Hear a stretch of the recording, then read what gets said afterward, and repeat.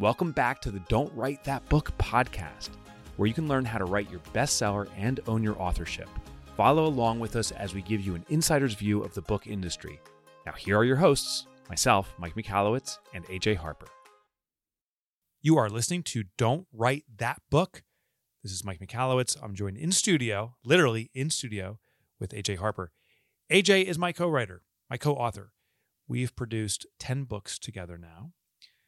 I actually do need to note that we chose from book one that I am the author name, but we will write the books together. So in each book, you don't see AJ Harper and Mike Michalowicz on the cover, but every book you are acknowledged in the acknowledgments. Yeah. Yeah, you're acknowledged in the acknowledgments, which actually, we may even be able to dedicate an episode to acknowledgments.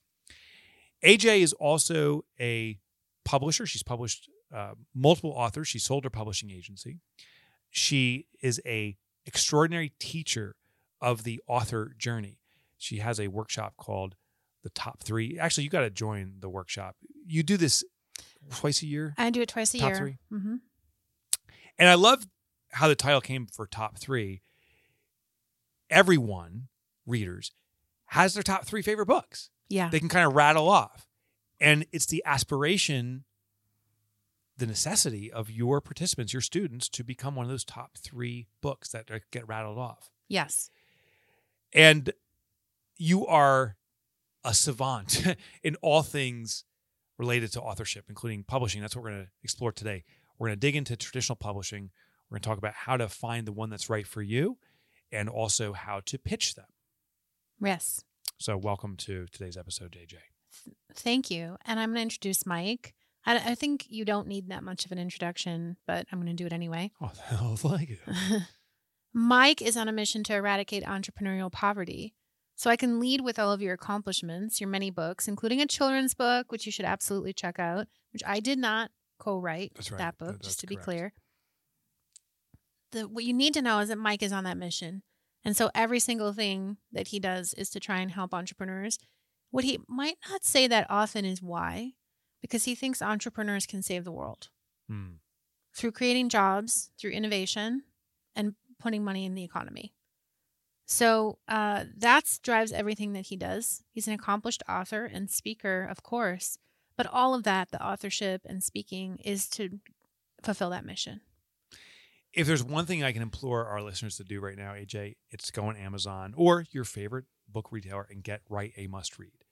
That book defines what we're talking about in this and all these episodes. And I wrote it. And you wrote it. Yeah. And a little surprise that you wouldn't know about, My Money Bunnies, which is my children's book, is now translated into Italian. It is? Yeah, it just arrived at my house. Oh, that's so cool. Yeah, it's wild. It's so wild. So I use the Google app. There's a Google Translator where you have a camera and you can just hover it over any kind of text and it translates in real time. It's like a virtual reality. Oh, how cool. Yeah, it's so cool. So I was going through it. Oh, you should do a little video of that. Yeah. That's so cool. Yeah. Maybe try to read it in Italian.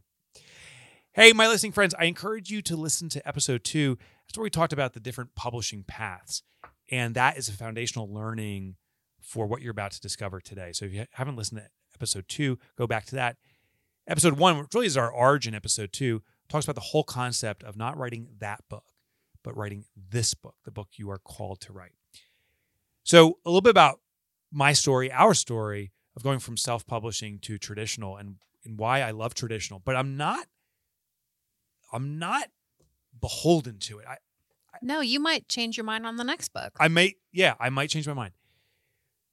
Self-publishing was not a path I wanted to follow from the beginning. In the beginning, it was the enamor of traditional publishing, the prestige I associated with it, why I wanted it. But it wasn't, from right out of the gate, it was obvious it wasn't going to happen. And I kind of like, in retrospect, when I'm told I can't have something. And you were scrappy about it. Because I get scrappy. Yeah. I get scrappy.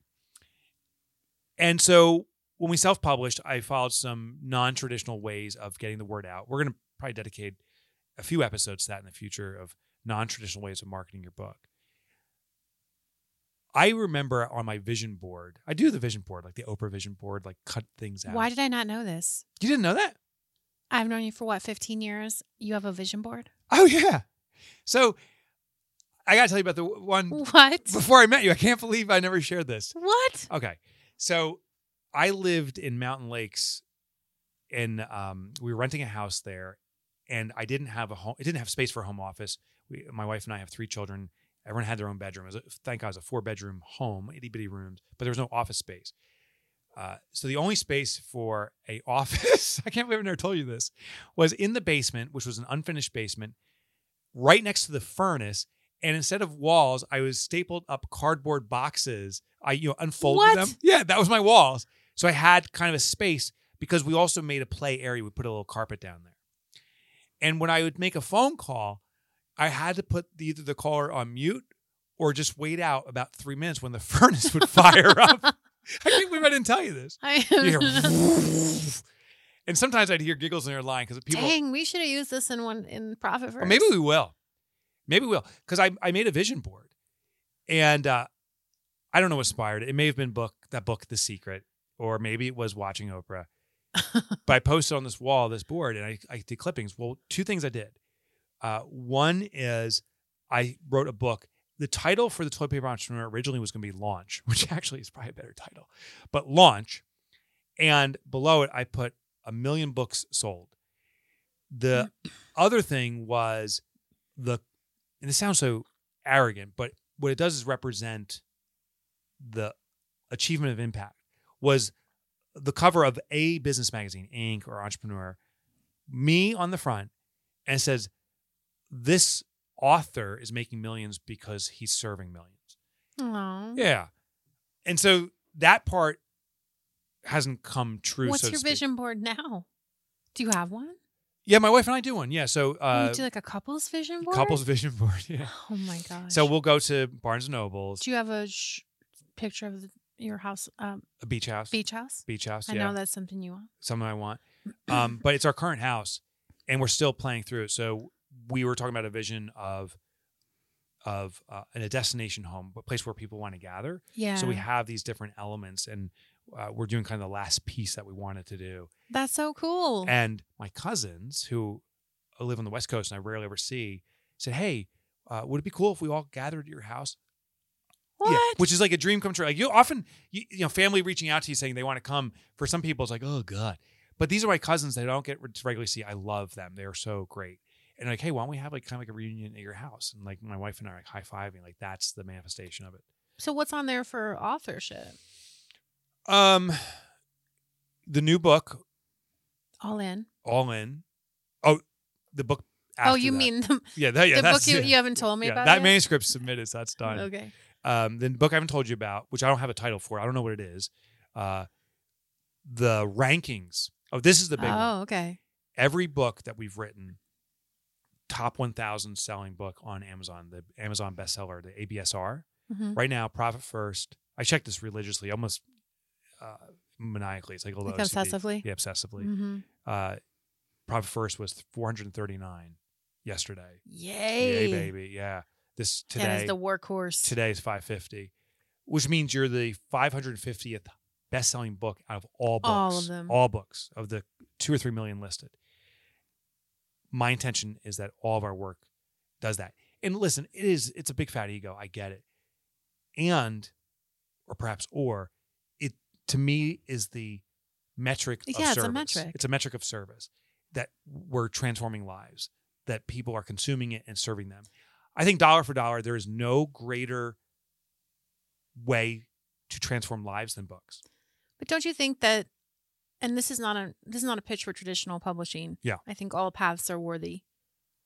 But don't you think that having a traditional publisher helps you to reach that metric?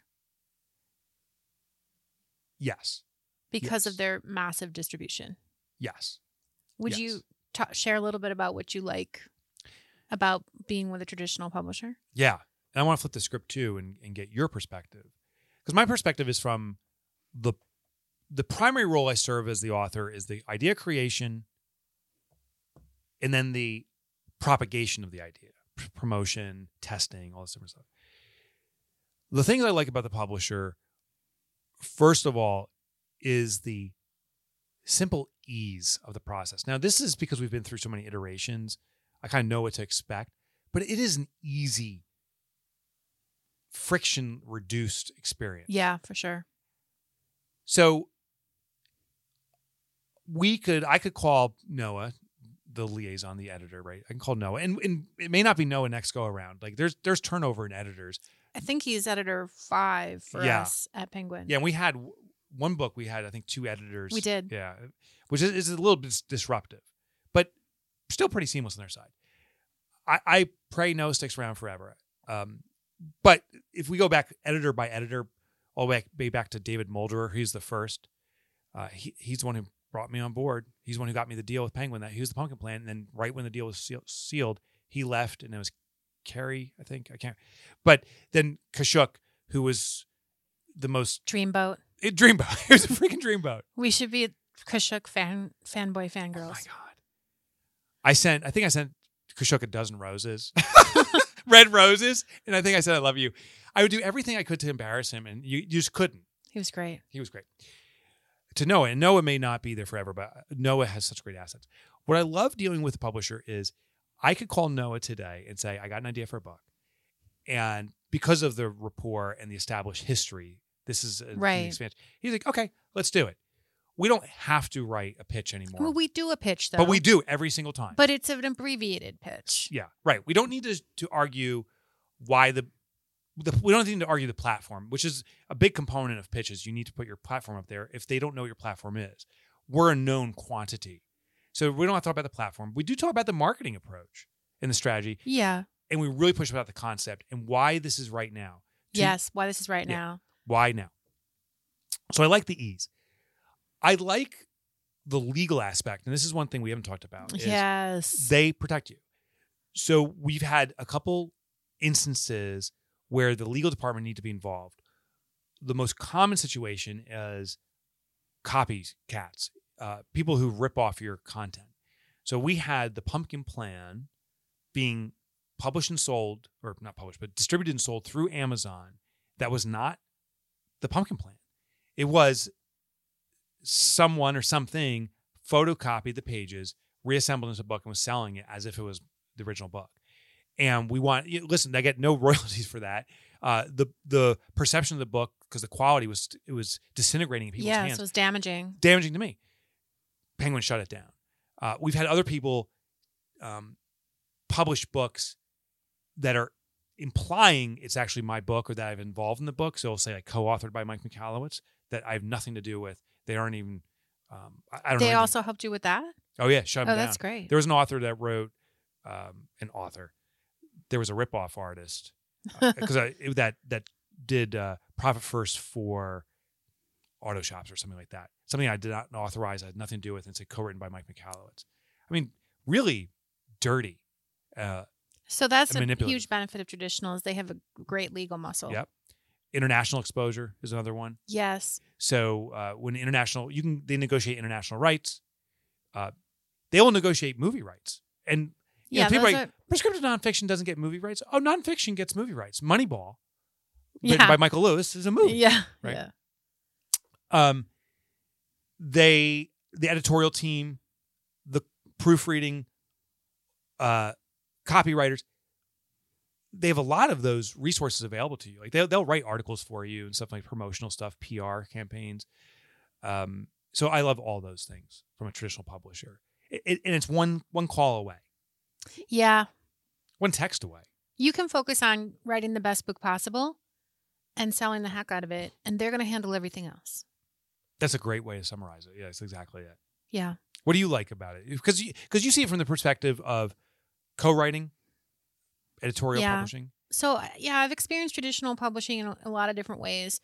When I was a full-time ghostwriter, which I was for 10 years, I was often the ghost in a traditional deal and almost always a super stealth ghost. That's my own term. It's not an industry term. But I was really a ghost. So even the editors did not know about me. I had an experience at one dinner one time where I went to the dinner. The editor happened to be there. I kept my mouth shut because I'm good like that. And then the author admitted it while I was at the table. And the editor slammed her hand down on the table and said, "I knew it."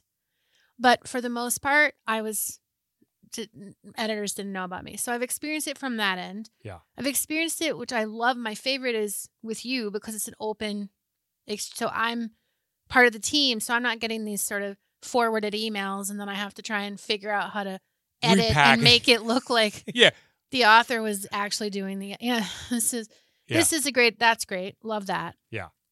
But I also was a publisher. Yeah. So I started a publishing house with 2 people. I was the editorial piece.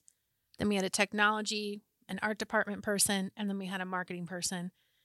And we started from nothing. So I'm really proud of the fact that we were able to sell the company and it lives on. But so I understand from a publisher's perspective as well. What are the challenges? How do you work? What's really going on behind the scenes in terms of money, which is a huge factor. Understanding that publishers are taking a gamble every single time that they take someone on and that their margins are crap. And how hard it is to make money in publishing. Having that insight as a publisher helped me to inform authors so they can advocate for themselves and see how can I put my best foot forward. So I'm coming at it from a lot of different perspectives. I love that perspective too, because you see what the other side sees. You think they're just rolling in money, but they're a business too. They're scrapping too. Heck no. Yeah. Heck no. In fact, you should know that most editors don't make, an editor that's experienced in a big 5 publisher might make only about $60,000-$70,000 a year. Shocking. That's with an MFA and lots of experience. What's the MFA? Masters of Fine Arts. Oh, that's shocking. Yeah. One thing and this is perhaps mythology, I assumed that the editor was rewarded based upon the success of the books that they're publishing. Well, they are in that they're going to get better books, promotions, move up the ladder. But they're not getting financially rewarded on the spot. Like, because this book sold 1 million copies, here's a bonus for you. No, they're a worker bee. The American Publishers, or the Association of American Publishers, which is the AAP, said that the U.S. book publishing industry alone generates $26 billion in revenue, and that was in 2020. So it just points to the significance and the size of this industry. It's big. It's big. It's big. But there's a lot of myths around traditional publishing. So let's start off with that. Myth 1, you need to get an agent to get a traditional publisher. Mostly true. Right. So it's a quasi-myth. Well, here's the thing that this always blows authors' minds when I tell them this. There are thousands of publishers, and a lot of them have open submissions, which means they'll accept unsolicited work. Unsolicited meaning you don't have representation from an agent. People don't realize, and some of those publishers are huge. The publishing house that bought the publishing house I started, Chicago Review Press, most people have never heard of Chicago Review Press, but they did $100 million. Wow. A year. That's so there's a lot. Wow. There's a lot of publishers, and a lot of them have open submissions. So that's why I say, yes, it's mostly true, but that's really just applies to the big 5 and then some mid-tier publishers. And so you can actually get a traditional deal. It might not be the deal that of your dreams. I want my 6-figure deal from Simon & Schuster. It might be you don't get much of an advance, but you get a wonderful relationship with a publisher that cares about your work. And so I think just understanding that it's not 100% true. And I think I'm writing down a note here that we got to dedicate an episode just to agents alone. Oh, yeah. So we'll talk about that in depth later. What about an advance? That's another common myth, is that a traditional deal means an advance. And I think for some people, the perception is a substantial advance because I got a substantial idea. I mean, if you're a Kardashian, you could get a fat advance. Okay, there you go. I'm not a Kardashian. I recently became a fan of Kris Kardashian. I was watching a masterclass that she taught. I was like, was it impressive. on the masterclass? Yeah, I love app that. or whatever it is. I love it. It's really good. I love masterclass. Really well produced. So you don't always get an advance, and it's not going to be as much as you think, but a traditional publisher can still be a traditional publisher and not give you an advance. Sometimes there's just no money for advances. It's because you're already footing the bill and getting the book to markets. It costs a lot to edit a book, print a book, design a book, all of that stuff. Do you have an estimate what it costs to do all that stuff? Well, I can tell you, yes. I mean, could be, if you factor in salaries, and it depends on the print run. It's pretty hard to tell you, actually. But it's probably right. It's tens of thousands. For sure. Yeah. For sure. Yeah. And smaller presses, they don't have money for big print runs, so there's a lot of factors, but an advance is not necessarily required. And so if you can be open to it, you might get yourself a deal with a traditional publisher. And sometimes you just need to get the deal.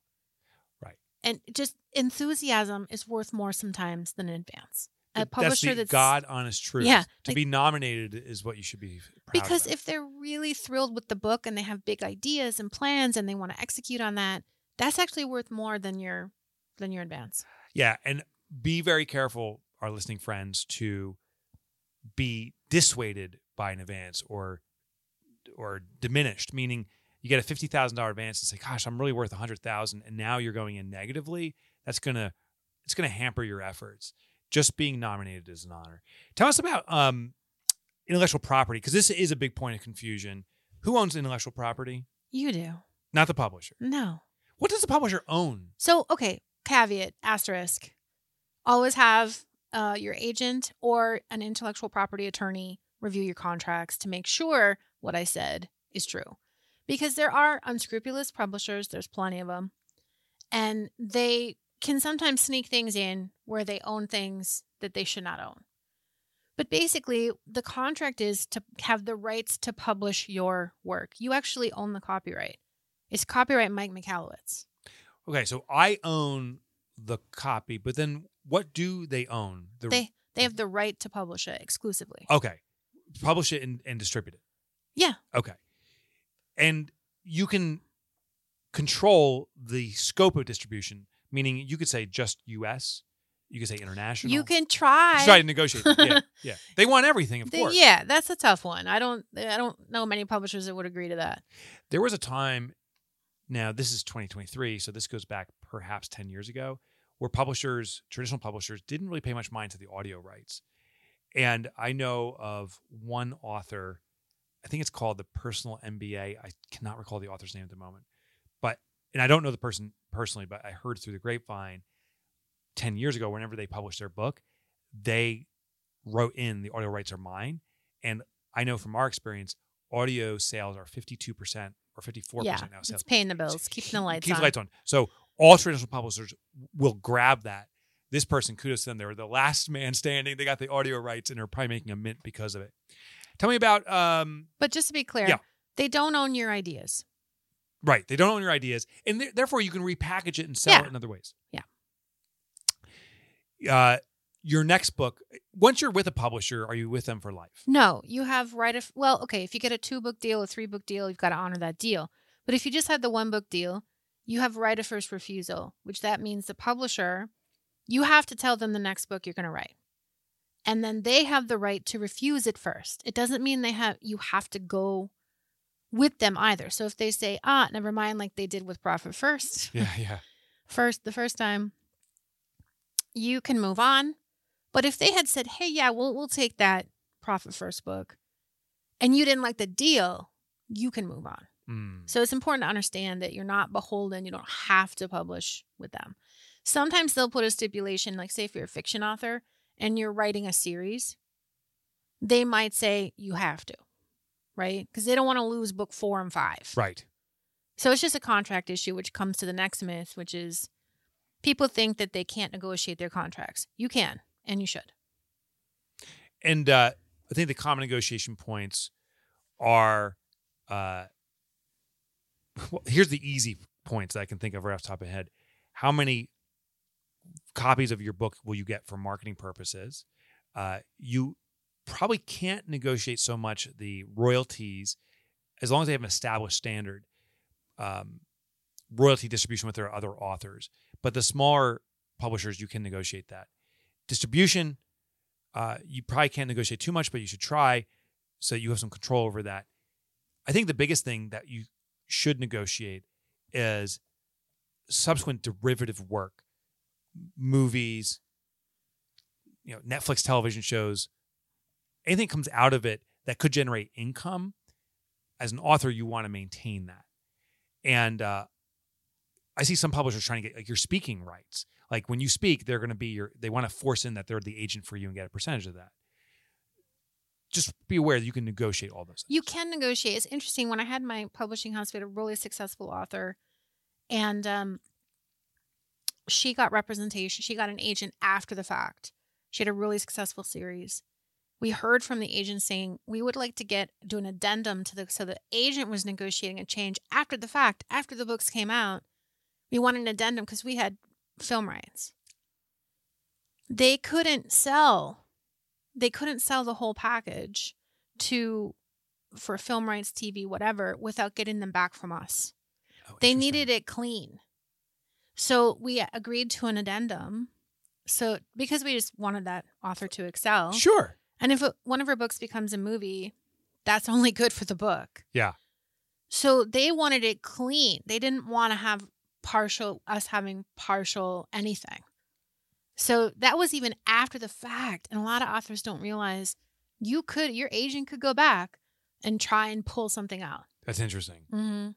You have a little note here, but I don't know the context, so I'm just going to bring it up. Is this buying a house, a villa in the south of France? What's that all about? So I'm not going to say who this was, but I worked with an author once who said, I'm so excited to publish my novel because then I'll be able to buy a villa in the south of France.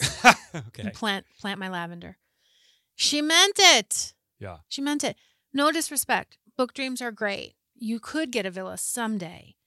But I think the big myth is that the one book is going to be the thing. Mm. And so it's more about the body of work, and especially in fiction.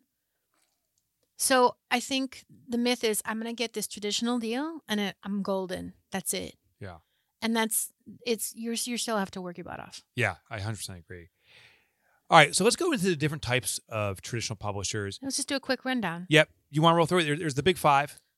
Who are they? The big five, that's what most people think of when they think of a publisher. Yep. Simon & Schuster, Yep. Penguin Random House, HarperCollins, Macmillan, and Hachette.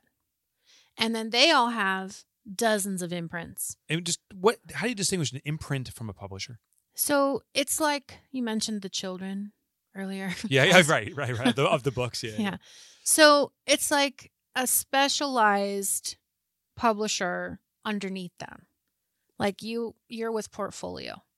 That's focused on business primarily, although they've expanded a little bit into leadership and other ideas. That's their jam. That's what they're focused on. So it's got a specific mission and focus.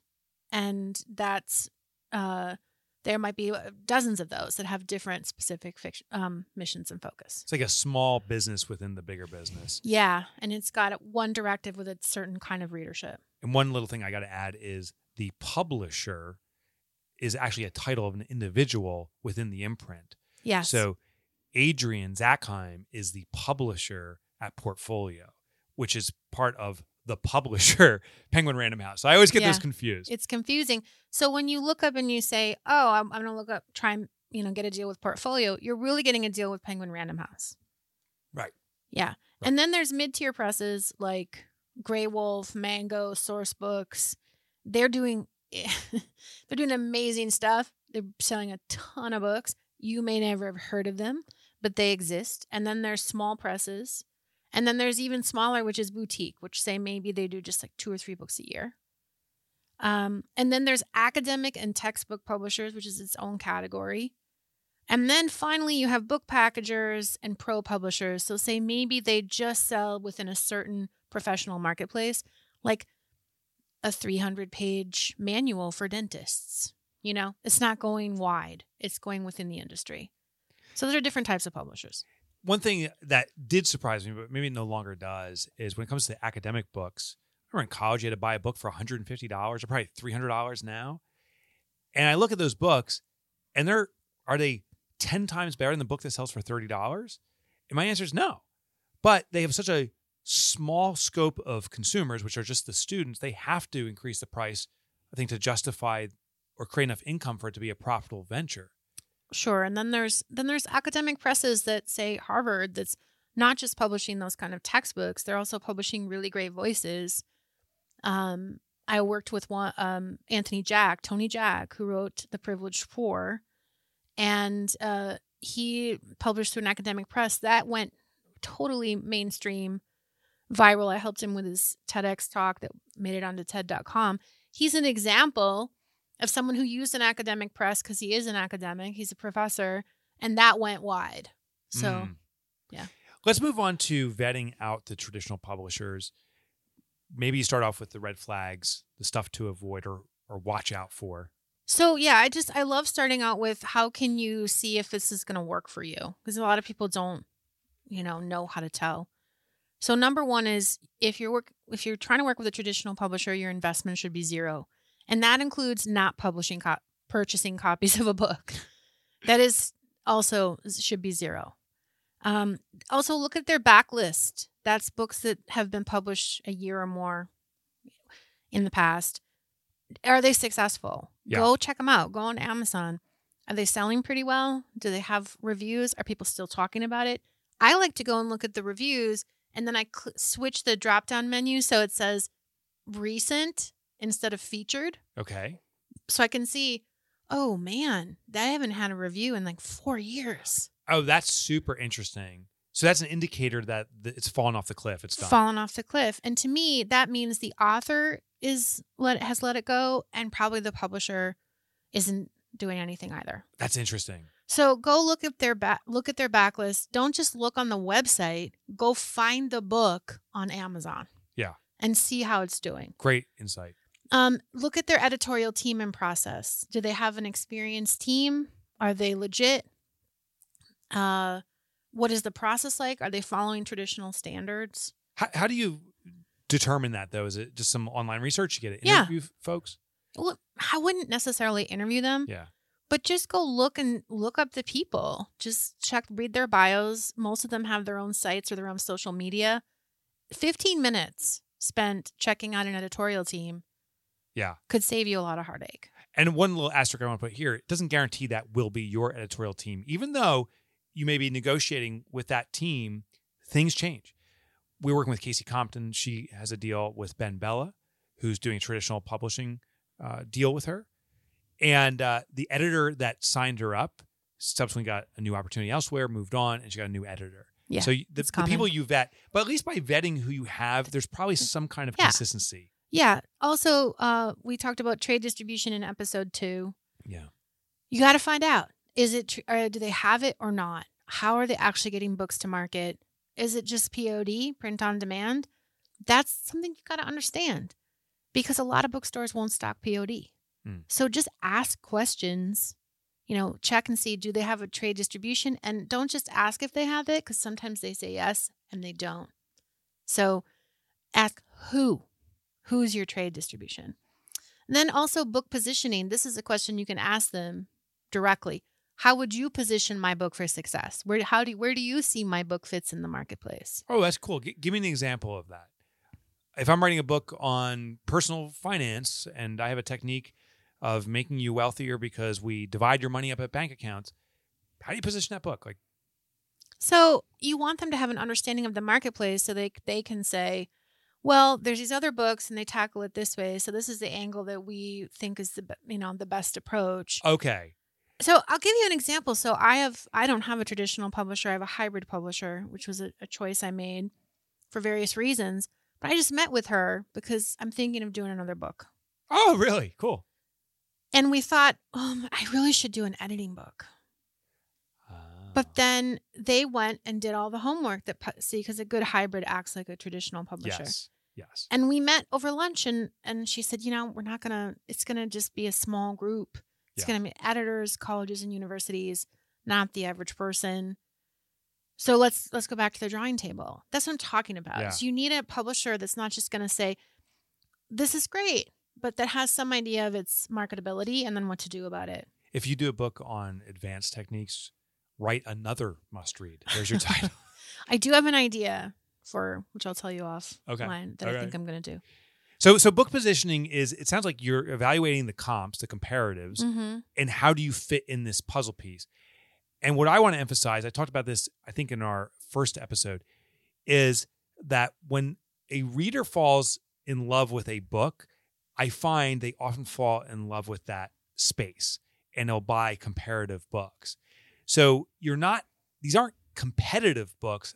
These are books you're complementing with, but you got to position yourself uniquely so it expands their knowledge. Yeah, but I mean, you have a good positioning example too. Think about All In. Yeah. The focus on leaders. Yeah. A lot of that came from Noah. That came from Noah. Yeah. So Yeah. originally, the book of All In is about how to recruit, retain, and raise the bar with employees through discussions with Noah. And we do a lot of optimization testing of titles where anonymous feedback comes in. It wasn't about the recruiting and retaining of employees. It was how great leaders did it. And that the reader, the prospective reader, wants to align themselves with being a great leader themselves. And that little adjustment looks like it's positioned the book for a much greater acceptance. Even though the core content remains the same, it's that framing. Yeah. So another red flag is this traditional publisher willing to negotiate? Will they be open to you taking time to read your contract and ask questions? And if the answer is no, that would be a run for the hills.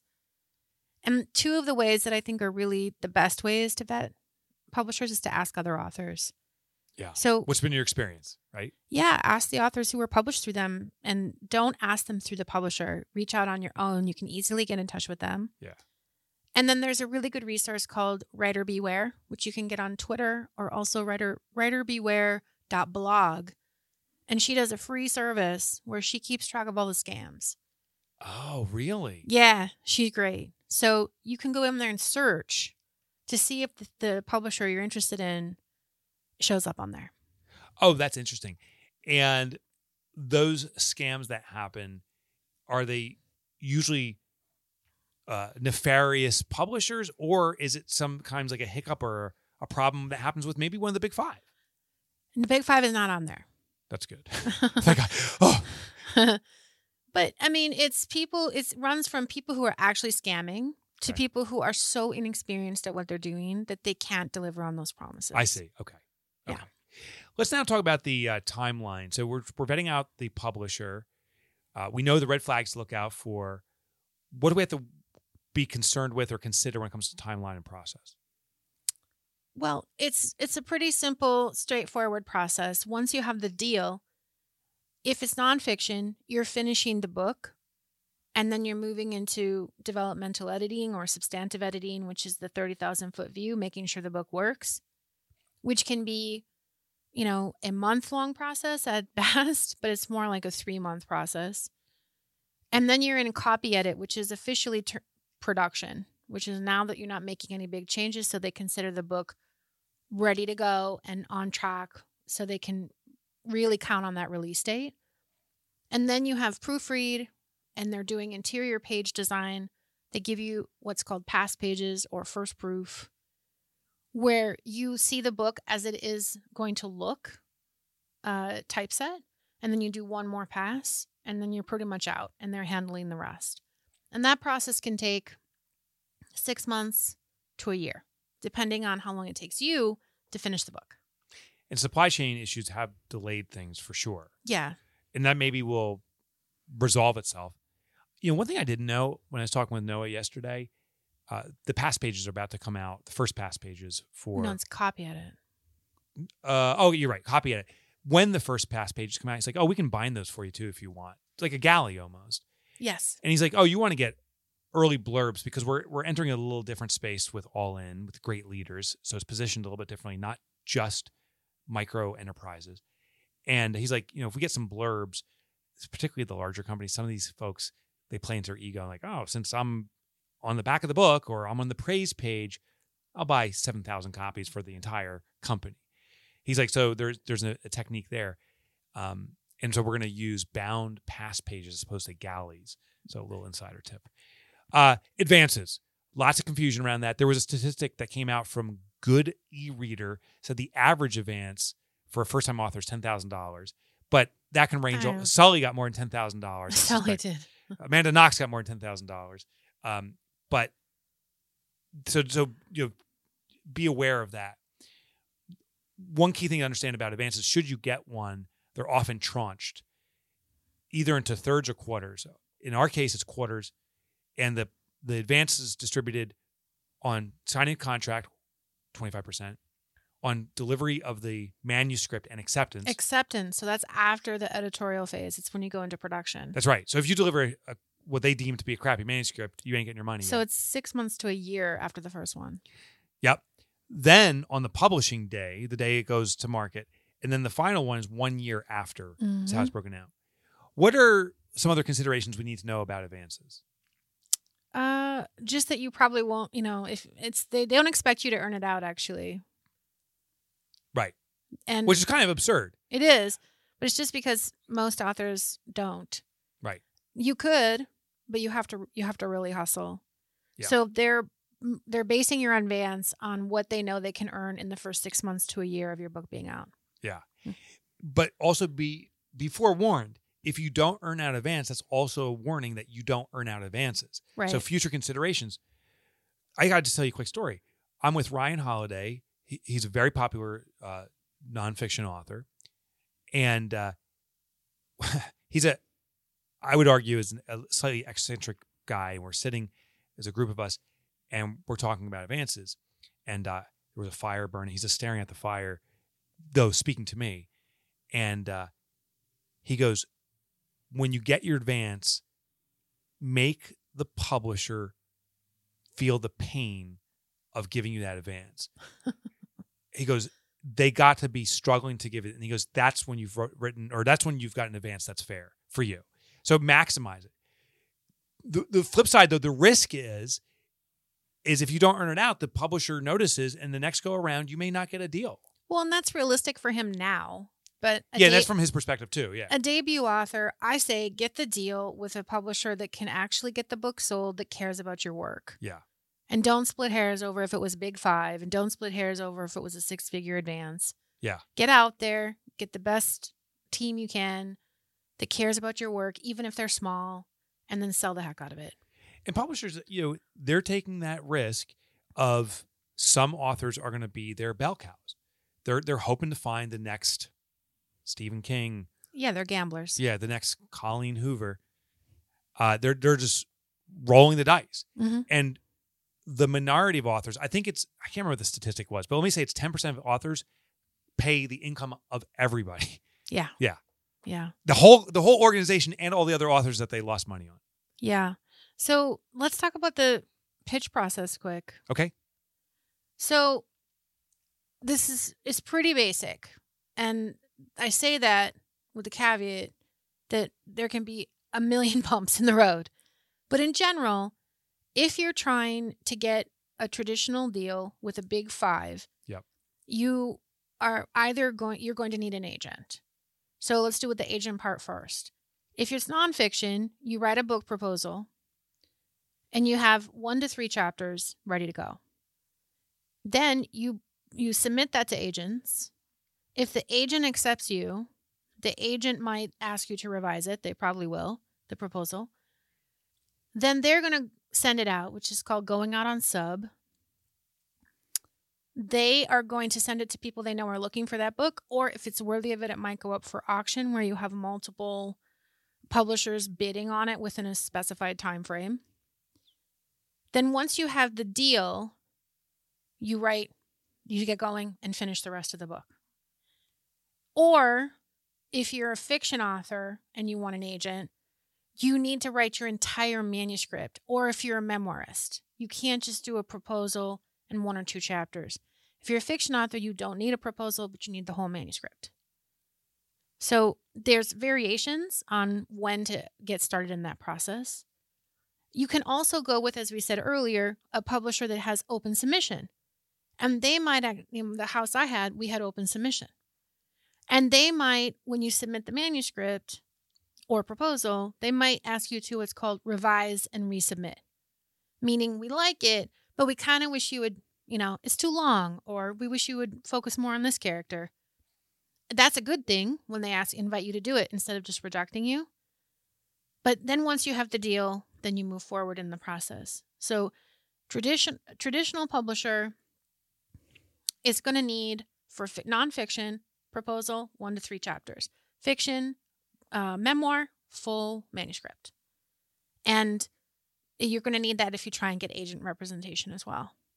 How many publishers do I pitch as an author at one time? It depends. Some publish, you have to always read the submission guidelines for agents and for publishers, which you can find on their website or you can find through Query Tracker, which is a free service. Sometimes they'll say, no, this has to be exclusive submission, which is frustrating because they might get back to you in 6 months. So you just sit and wait. Yeah, so some people really go around that, but as being a former publisher, it does kind of suck when you like a book and you finally had time to read it and then you contact the author and they say they already accepted another deal. Oh, so frustrating. But you got to do what you got to do as an author. You got to survive, yeah. You can look, so when you pitch agents and you pitch publishers, there's a query process. So it's just like, think of it like a great short email that explains why this book is awesome, why you're awesome, and why they should publish it. And there's an art to it. There's an art to doing queries. A really good resource for queries is Jane Friedman. You can go on janefriedman.com, and she has a lot of information about that. The query is when that's what they'll ask you if they want to see the full manuscript or if they want to see the proposal. And you can learn about which agents are available through, you said Publishers Marketplace. You can also, if you want to find the right agent for you, look in the acknowledgments section of a book. Who are the authors you love thanking in terms of their agents and publishers? You can also go on Twitter. I know this is what I always tell people, and they're surprised I say this. I understand it's a hellscape, but if you can just stay really focused on the publishing part, because publishing is on Twitter. So an agent will update their Twitter more than they update their website. Interesting. So an agent will often go, if you see an agent that you think you might want to represent you, follow them on Twitter, and then they will go on there and say, I'm going to be open for submissions from January 15th through March 1st. Interesting. That's the only way you're going to know. And, sometimes they're good about putting it on their website, but very often not. So scoping out the agents, figuring out who you think you might want to pitch to, and then go honestly follow them on social so you can be aware of what they also say. I'm looking for this. This is the kind of project I want to do next. They go on there and share that information. So it's super valuable to go follow them on Twitter. Do you have a sense how many submissions an agent gets on any given period? Oh my God, sometimes hundreds. So how do you stand out from the hundreds? They can't read 100 proposals in depth. No, well, so they'll start with, all of them have different submission requirements. You should always follow them to the letter. Don't say, make an exception for me. I was an acquisitions editor. Okay. Nothing irritated me more when it's literally right there in black and white exactly how to submit. And then people would say, well, I know you said this, but I'm going to do this other thing because I'm so great. Yeah, so they're basically, you built that for efficiency so you can find the best, and now they're disrupting your system. They're making it harder on you by being the exception. Yeah, so I automatically don't like you. Yeah, so I assume some of them use trash right away because... Well, an example would be if an agent says they only want to work with work with memoir. Yeah. And then you send them your business book, why would they look at it? Yeah. Or if they say they only want to work with short books, I'll look at books that are 40 to 60,000 words, and you send them your opus of 100,000 words. But it's really, really good. Yeah. They won't look at it. Okay. So I like the hack of using acknowledgments, but I also think there may be a risk here. So if I pick an author I like Malcolm Gladwell. Yeah. Who, by the way, just got back to me. I'm trying to get him to an event I'm doing with Don Miller, and I invited him about 2 years ago, and it didn't work out. I know he likes Greek yogurt, so I said, Malcolm, I'd love to have you at a retreat and meet with us authors. And I said, I promise you, I will have Greek yogurt there for you. And he kindly wrote back and declined, but said, yes, I like Greek yogurt. So there you go. Okay. But I read it there. A little aside. I read his books. He has an acknowledgement section. I don't know who his agent is or if he has one, but say I identify the agent. That's wonderful. Malcolm Gladwell has that agent. But for me now to contact the agent and say, I know you work with Malcolm Gladwell. Well, you don't do that. How do you do it? No, well, first of all, even if it isn't clear which one is his agent in the acknowledgments, just go, you can see on an author's page who is representing them. They often will state it. On an author's page where? Their website. On their website. They'll say, I'm represented by. Often say that, not always. So there's another way you can sleuth it out. Oh, that's interesting, yeah. I would just follow their submission guidelines, but then you can say, I chose you. So this is important to personalize in a query. I chose you as an agent because you represent Malcolm Gladwell, and his books are my jam. Like I'm all about. I even tried to give him some Greek yogurt. Right. You know, they want to know why me, because they're used to people just doing blanket submissions where they just just send them everywhere. And they're not even, you can always tell, dear sir or madam, Yeah. or just not even the publishing house that I started focused on LGBTQ fiction. And we would get all this stuff that nothing. I don't think you read the label. Yeah. Right. So just do your homework and find out what are they into, and then express to them why you had an interest. And that goes for publishers too. You should know what they published. Yeah. Why is it meaningful to you? Yeah. I really loved this series of books. You have, of the 10 books on my shelf, you published 4. That would get my attention. Yeah. Right? Yeah. This is what your books meant to me, because they care about the books. Yeah. And they want to hear why you're choosing them. And the agents care about the books they represent too. They really care a lot. Who's the person, if you have an agent or not, you vetted out the publisher you want. Who's the person at the publishing side that's receiving this information? Who's that? So if you're skipping the agent and you're going with open submissions. Yeah, okay. Yeah. Is that what you mean? Yeah. Or if you have an agent, I'm just wondering on the publisher at the publishing house, who is the person receiving what you're sending? So you're not sending it if it's through an agent. Okay. Agents have relationships, or should have relationships, with publishers. It's all about relationships. But it's the publisher, meaning like the editors, the acquisitions editors. Okay, that's what I was curious about. So it's the acquisition editor. What is an acquisition editor? So it's Noah's one. He just doesn't have that official title, but he's looking for opportunities, looking for authors to publish, looking for books, the next books. So they're just acquiring books. Clear. Sometimes a publisher has just an acquisitions editor that's literally looks at every submission and then funnels it to an editor. But it's more common that an editor will choose the same person that reads your submission and wants it is the same person you'll end up working with. When the editor identifies one, I want this one, it ain't over yet. There's more that the publisher goes through. So what are the next steps that the publisher's doing to consider if they really want your deal? Yeah, so a lot of authors don't realize that editors have to pitch too. So you pitch the agent and or the publisher. If you have an agent, the agent pitches the editor. But now the editor has to convince the publisher to do it. So the editor says, it's a great book. I really want to publish it. And if it's a small house, they probably just have to convince the other people in the house, right? The founding people. But if it's like Portfolio, so Noah has to go sit in a room with the other editors at Portfolio. They maybe have 20 books they're going to do that season. They all want to have one of those slots or multiple slots. So they have to convince, we want to do Mike's next book.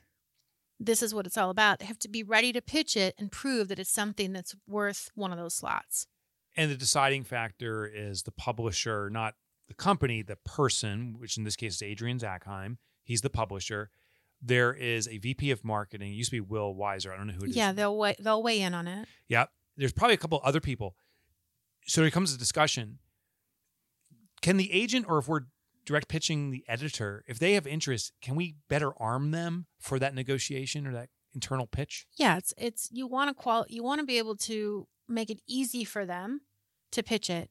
You know your reader, you understand where your book fits in the marketplace. You know the potential for it. You have a clear messaging, and you understand, and you've been able to express your platform.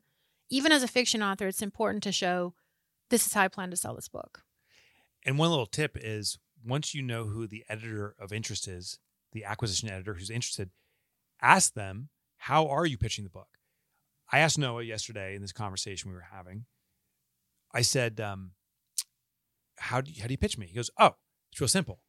We call it the McCalla College, which I kind of like that one. Michalowicz has an entrepreneurial college he's developed, and he's bringing the McCalla College to us. He's writing all the different 101 classes. So we in-house called Oh, it. that's interesting. Yeah. And this was really interesting. I call it the Macalaverse. And so he liked that better. So now it's Macalaverse, like, because, So he's pitching, this is the body of his work, and we're getting all of these readers. exactly.